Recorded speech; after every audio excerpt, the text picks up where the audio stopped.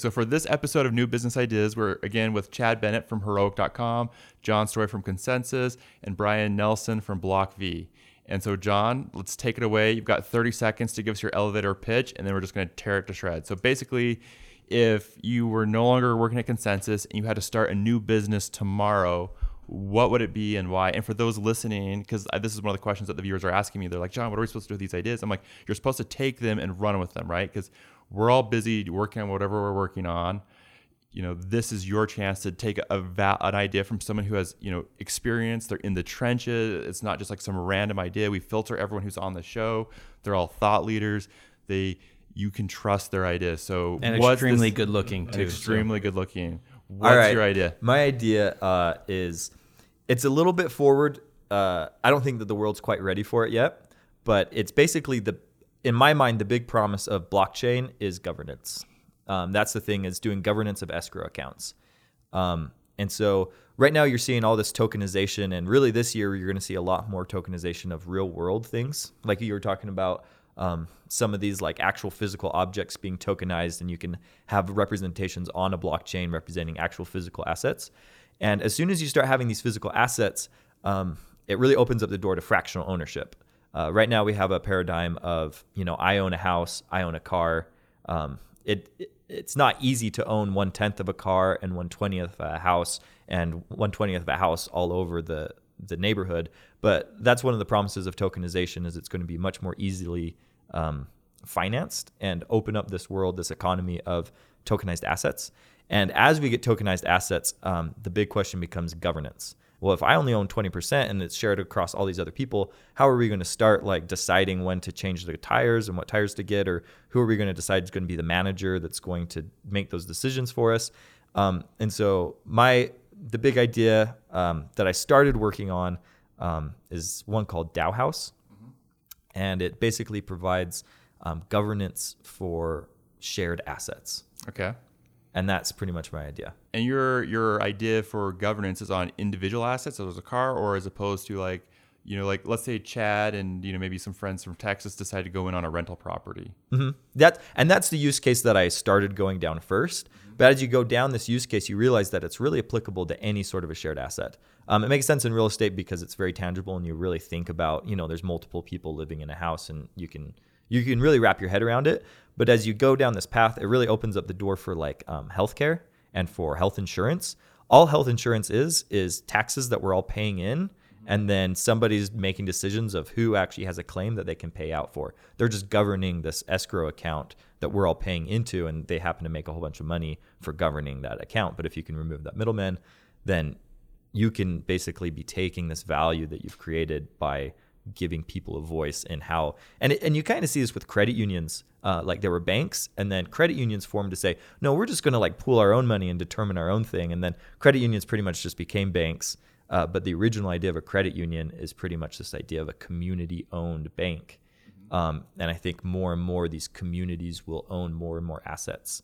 And so basically building tools and making it easy, because it's like everything else. Nobody wants to be a developer in order to know how to do this fractional ownership stuff, and people will take convenience at a cost. So building these tools where the developer gets a little cut of the transaction because they're building the tool for it. And where blockchain is really amazing is that if people don't like that tool right now, it's like, if you don't like Facebook, you just have to stop using Facebook.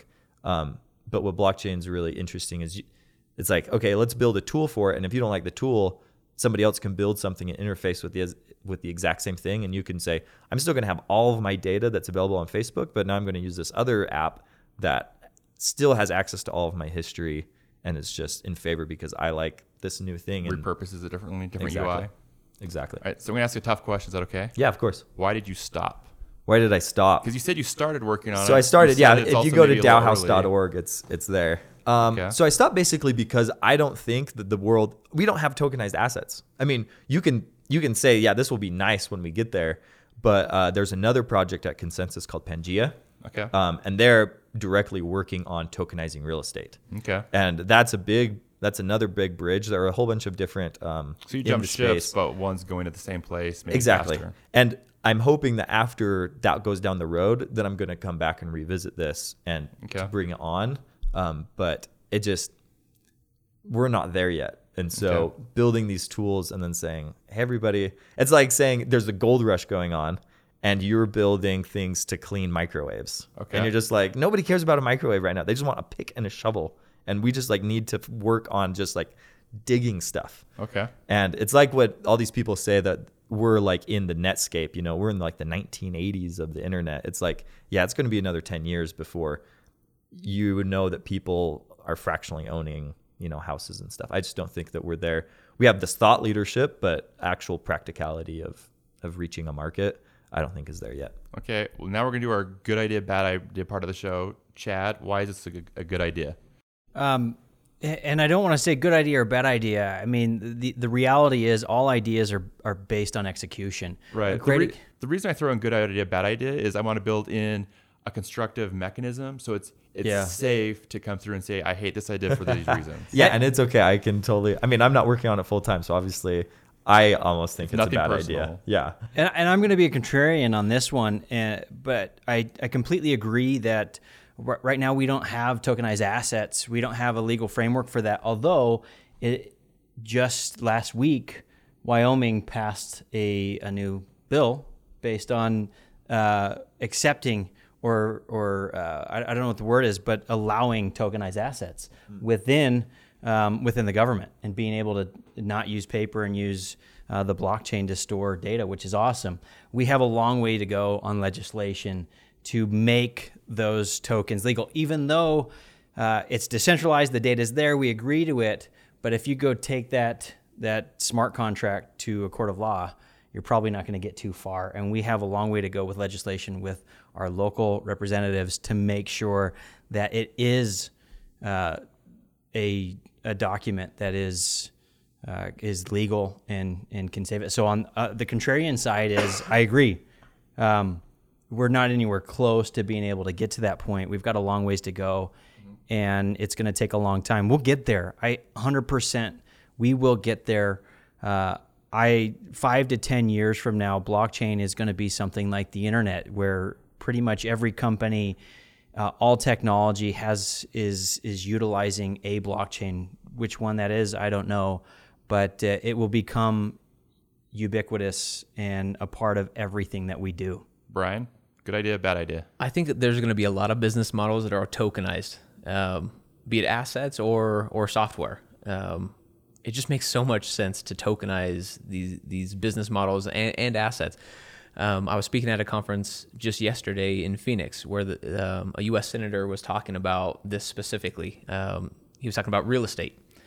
And his point was, listen, it sounds really good to do real estate. The issue is getting anybody to accept, like you were saying, these documents as legal documents. Fannie Mae and Freddie Mac and these federal loans that are going out for homes, legislation has to change. Even though code can be there, even though it can be done, there are some risks in legislation and some things have to change. So I agree we're not ready yet, but I love that we're moving down this road. I mean, we have to start somewhere. And I think that code is where we start. We prove it out. We show, listen, this can work. And then you start talking about the efficiencies and the cost savings and how we can take out a lot of friction in ownership. And then we'll get, the legislation, we'll get the people in power that go, okay, yeah, this does make sense for XYZ reasons. But I really do see things being tokenized in a lot of different ways, a lot of different business models, a lot of different assets, even cars owning themselves, self-driving cars and cars owning cars. And I mean, we can get pretty deep in governance of that sort as well, where devices and assets actually don't have a human owner. We're in the very beginning stages, even though blockchain as a technology is really 8, 9, 10 years old. It's still very young. And a good example of that is artificial intelligence. Artificial intelligence, the study of artificial intelligence, was started in the 1950s. And we're just starting to see the benefits of artificial intelligence in our lives and businesses. It's just starting to really get out there. And blockchain is is kind of like that. We're really early in the stages, and it's going to take a long way. I don't think it's going to take 70 years like it did artificial intelligence to really make it. I think it's going to take 5 to 10 years, but we have a long ways to go. We're on hour one of day one of this blockchain future. Okay. So with John's idea, maybe, and I'm not a blockchain expert by any means, but maybe I could take let's say you took Ethereum or maybe Block V, and you could take this concept of maybe taking like a Kickstarter and not owning an individual car, but like maybe say, hey, we're going to come through and buy a gold mine in Nevada. We think this is a great opportunity. We can distribute the assets. It makes it really easy to trade it, and then build a Kickstarter where you come through and as a company, hey, here are the assets that we're going to acquire. And if there's enough critical mass, it makes the purchase. You can track ownership. I mean, would that be maybe an extension of what you're thinking of? No, so that's pretty much what is happening right now. Okay. So that's like the current kind of, people are creating these like Kickstarters, and for Pangea, it's basically going to be this way of, here's our property, people invest in, and they get tokens that represent that like fractional real estate ownership. property or, okay. But from there, it's, okay, that's like step one, right, is owning this property. Now, let's determine how we're going to manage it. Okay. So now we need to do like, and I would like it to get there where we start building rental contracts where people are only allowed to rent the property if they'll pay in crypto. Okay. And because the only way that the door unlocks is through having the right account and the right key. Okay. And so that way all the investors are just paid automatically based on these payments that go into the smart contract that then splits it. But if right now, don't pay, then the door's locked. Yeah, exactly. But that's like, it's cutting off a big segment. I don't necessarily see real estate developers saying, oh, okay, we're going to do this and we're going to force everybody to pay us in crypto. It's like, okay, we just want to fund it. But now there's like all these different management questions. So if I'm an investor in a property and I think that they are paying too much for their electrical, say that I know that it's the manager's buddy from high school that's the janitor, or that's the electrician. And I know that he's paying, like, he's bidding out projects for 10 grand that I think somebody could do for 2 grand. This idea of saying, okay, we're going to democratize this. And I don't like the manager. It doesn't become like just there's always like social context, right? Even in blockchain world, if I don't like the manager and I like file a petition to say, hey, I don't want you to be manager anymore because I feel like you're not managing our funds correctly or managing this asset correctly, there's going to be social fallout. So it's not getting rid of that social fallout, but it's making it, providing a system so I can be like, okay, we have this open bid system of how we're managing the product or the project. I see that you just got a bid from your best friend, but I know a guy, so I'm going to put in a bid. And now everybody, the 10 different owners of this commercial property are going to see that this bid, and I'm going to put I'm going to gain $1,000 because I know this connection, and my bid's still going to come in less, and I'm going to be responsible for making sure it like happens. Okay. As like small as that is calling up the other guy to make sure that he follows through.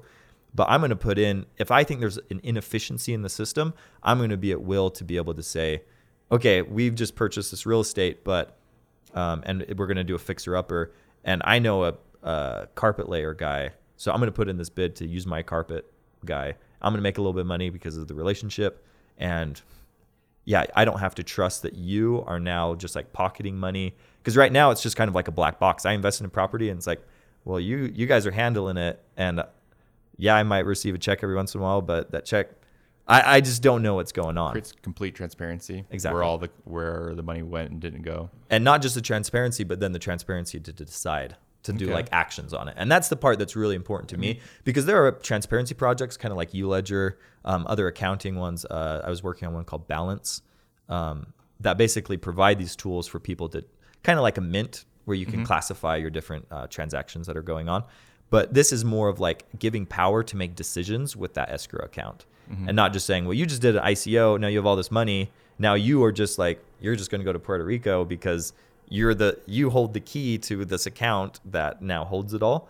You say, okay, well, we're going to put it into an escrow account that according to the amount that you actually ICO'd, you actually have voting rights in that now. So now, and this is a lot the way that Dash does it. If you're familiar with Dash and their masternode system, is this idea that they reward miners. I really actually like Dash's governance, but they don't give all of the coins to the miners. Some of it goes into an escrow account that then people vote on how to use.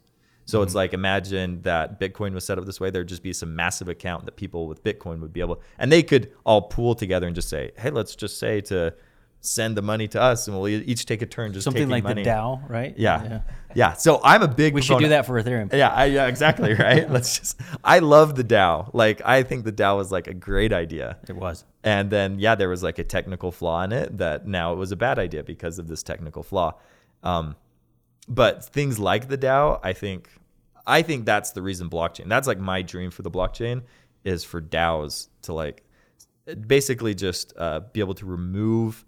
It will never remove like bad things from people, like wanting to fool people or trick or lie, but it will make it much more transparent and hopefully fight against those kinds of things. Okay, well, perfect. Well, thanks for sharing your idea. Before we wrap up, do you have any other thoughts or things you'd like to add? Go ahead. I don't actually know. Do you? No, I mean, I think obviously very smart guy, understands governance, the importance of governance. And I think there's a lot of people that aren't thinking about governance. They're thinking about kind of the first layer. They've only peeled one piece of the onion and they go, we've got this thing. And they're going to realize there's some unintended consequences that need to be thought through. You know, how do we mitigate some of these risks? And that's really, to me, what we're talking about here is that next layer. How do we peel the next layer of the onion and say, okay, this is great. Ownership is great, but ownership means nothing if you don't have a governance mechanism. We're going to be caught in just a different problem. Okay. You know, we solve one problem, we create another. So let's try to skip one step ahead, figure out governance while we're figuring out ownership of assets. Okay, perfect. Well, thank you so much, John, for sharing your idea, and Brian and Chad for joining us. And next time, Chad will be sharing his new business idea. So join us then. Thank you so much.